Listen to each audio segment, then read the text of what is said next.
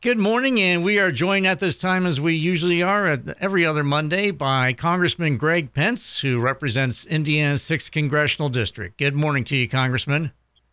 Morning, Tom. How are you? Oh, fantastic. It's Monday. Excellent weather. Fair season is upon us, which we'll talk about a little bit. But, and of course, a lot of things going on Capitol Hill, even though summer and the living is easy, as they say, not necessarily all the time.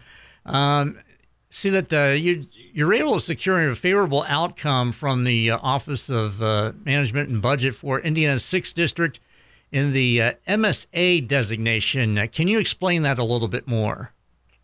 Yeah, Tom, thanks. The MSA stands for Metropolitan Statistical Area, and in the Indiana 6th District, Columbus and Muncie are two cities that are kind of elevated as larger rural cities, and because of that, they get additional funding. And this first came to my attention maybe even 3 months ago when the mayor of Columbus, Indiana, called me and said, hey, they're changing our designation, and they would reduce our grants that we've been eligible for 20 years, and it's the tune of $8 million for Columbus, Indiana, which would take out the entire bus system and other services that Columbus provides.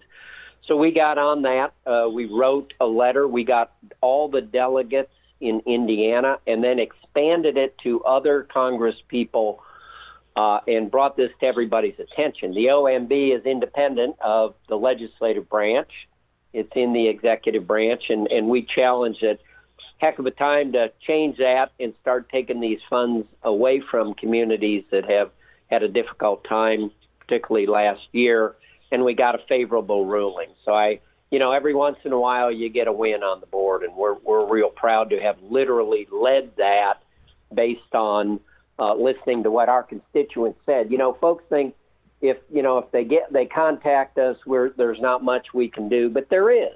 You just never know. And, that our focus is and always has been constituent services. That's why, that's why we spent all last week and days of the week before out in the district talking to folks. And in addition to Columbus and Muncie, see some other Indiana cities would have been affected by this.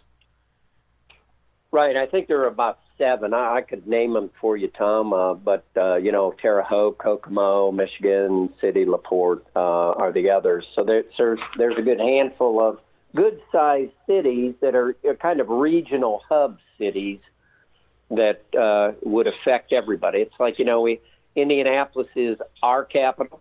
We want Indianapolis to do well, and we want our regional cities to do well too. There's sometimes services that we don't have in some of our smaller towns. Okay, so looking back, it was in January. This was a proposal that would increase the population threshold, and then so it would go from 50,000 to 100,000 people that would have adversely affected these Indiana cities. Exactly. So you take, a town, I think both Muncie and Columbus are probably in what's designated as the metro. So it's not just the city limits. Each of them were over 50, but under 100. And why they wanted to arbitrarily go to 100 didn't make any sense. Why? And believe it or not, Tom, that affected almost 300 cities across the country. So they were going to take, and of course, what are we talking about? We're talking about rural communities, rural cities that would have had reduced federal funding. We send money to D.C. just like everybody else does. There's no reason we can't get it back. And I see that you had this, you sent out a letter, and you had bipartisan support on this. Yeah, very, very much. I don't even remember how many folks, once it got going, we had folks, I think we had the entire, all the Republicans and Democrats in the state of Indiana. I know we did. And I think we got, and then it spread from state to state in supporting our letter and our request to the OMB. Because I think no matter what your political stripe, if your constituents are going to be adversely affected, I mean that's going to be something that really takes on a meaning, and that's all about what it's all about as far as representation in Congress. Yeah, and Tom, I'm not what I call a rock thrower. I've been able to work with both of my Democratic peers in the state of Indiana on bills that help Indiana and Indiana businesses, and this would be whether it's on a bill or on a letter. When it comes to protecting and promoting Indiana, fortunately we do work well together. Just like I think all kind of Hoosiers, when you turn on the national television and you see everybody yelling and fighting. Thank goodness we don't do that here in Indiana. All right. So, again, a favorable outcome from the Office of Management and Budget for Indiana's 6th Congressional District as far as MSA designation. And, again, that is Metropolitan Statistical Area. So that one was a win for the 6th Congressional District. And I guess in a roundabout way, you in particular. But, that's really what it's all about, is winning for the district. Right, exactly.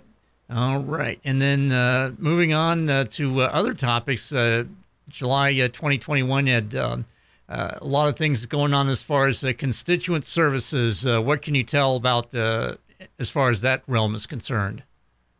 Well, I kind of one thing is I've been out and about. I will tell you some things that as I was in D.C., I was able to kind of champion, rural broadband, as we've talked, is just a huge issue.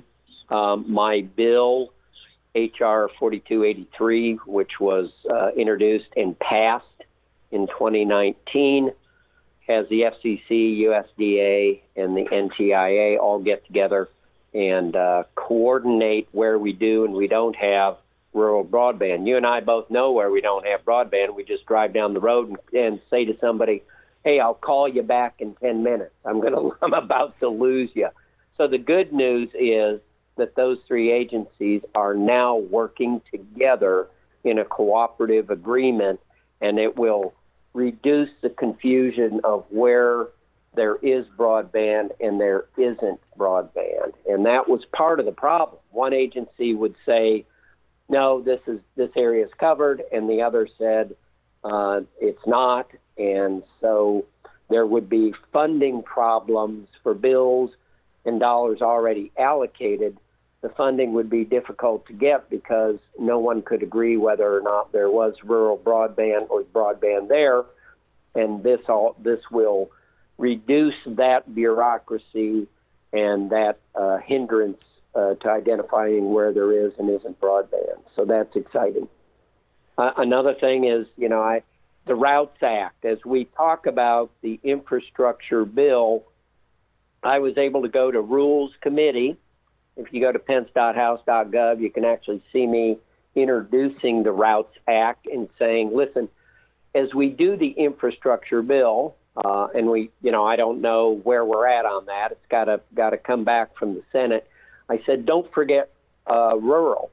And the good news is I had a very powerful Henry Cuervo also sponsored that with me because I have to have a Democrat do it with me.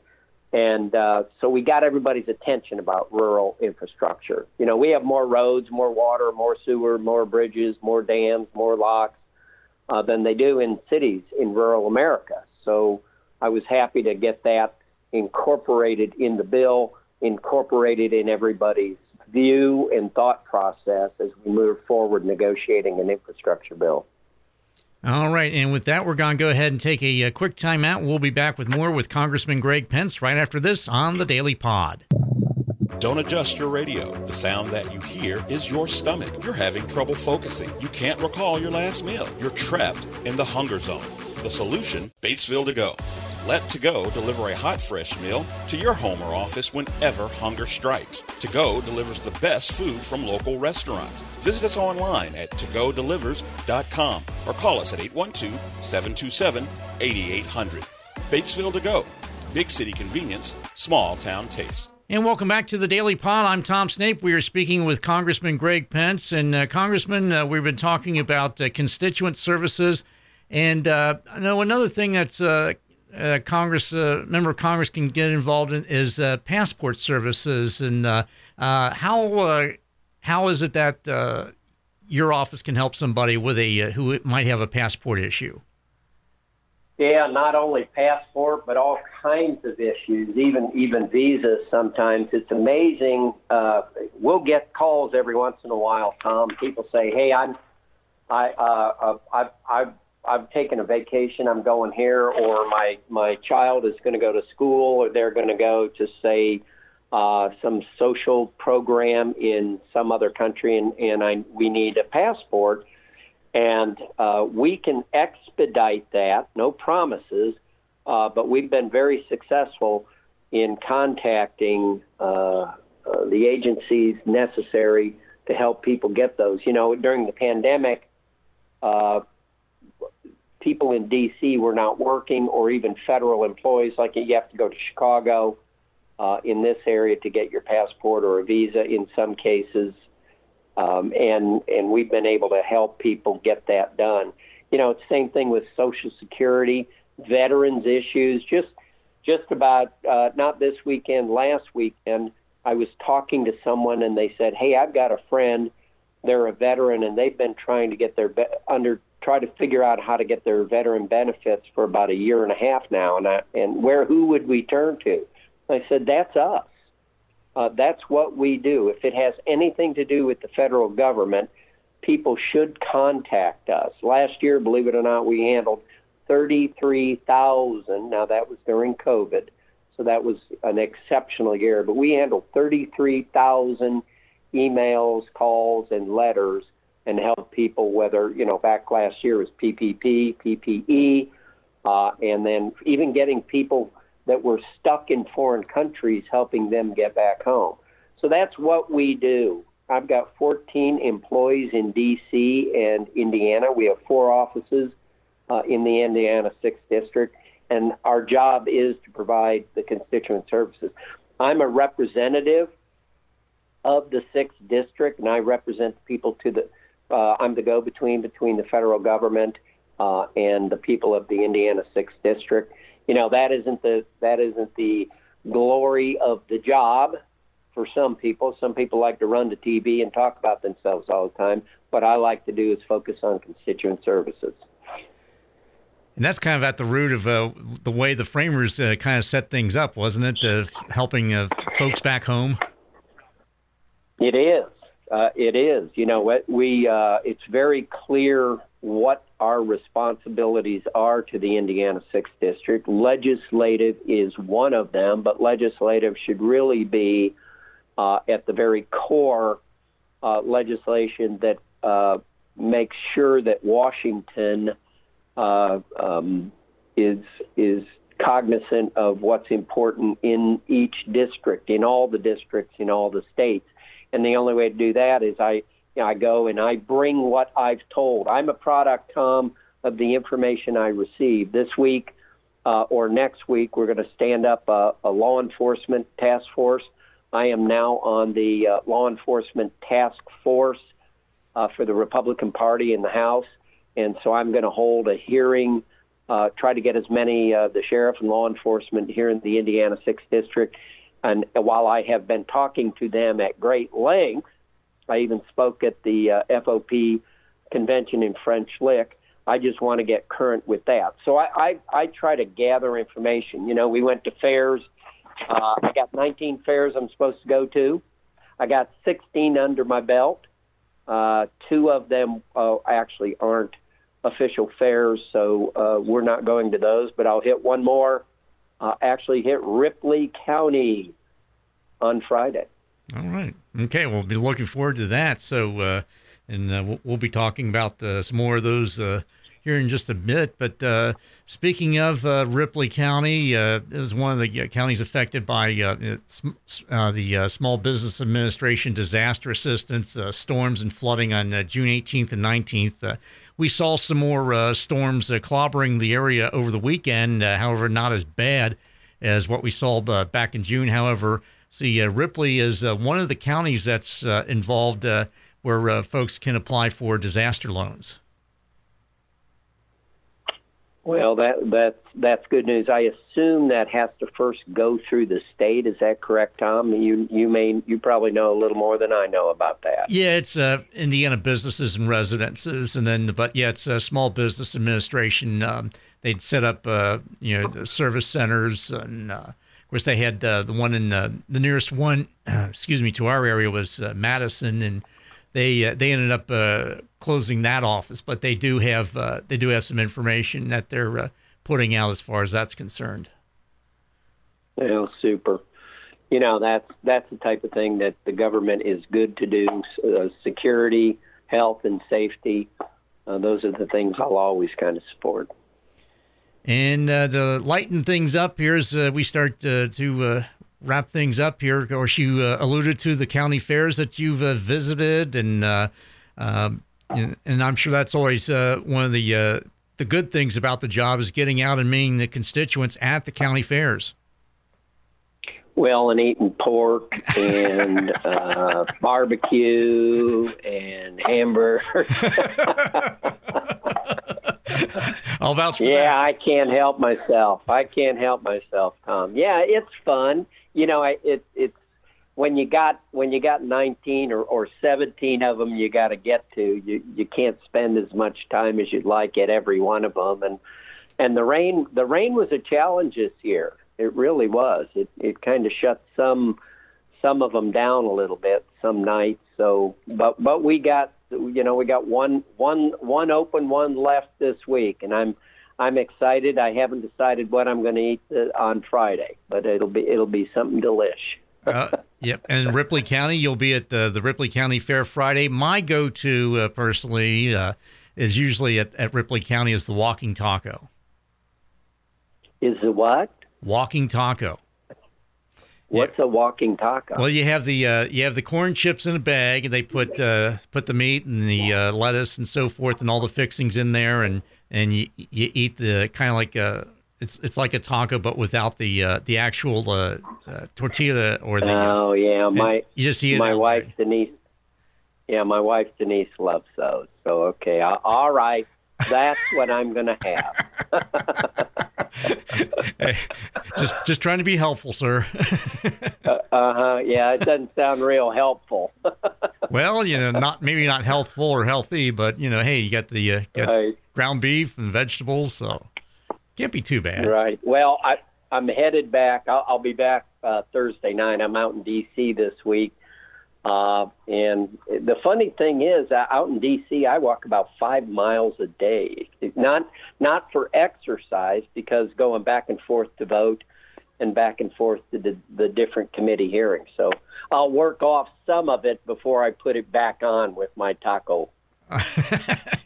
The walking taco, yes, that's yeah. Walking taco. There you go. Hopefully they bring those back this year. So because that's as I said, that's always my go-to at the Ripley County Fair. But and lastly, Congressman, anything else that you want to put forth before we wrap things up this morning?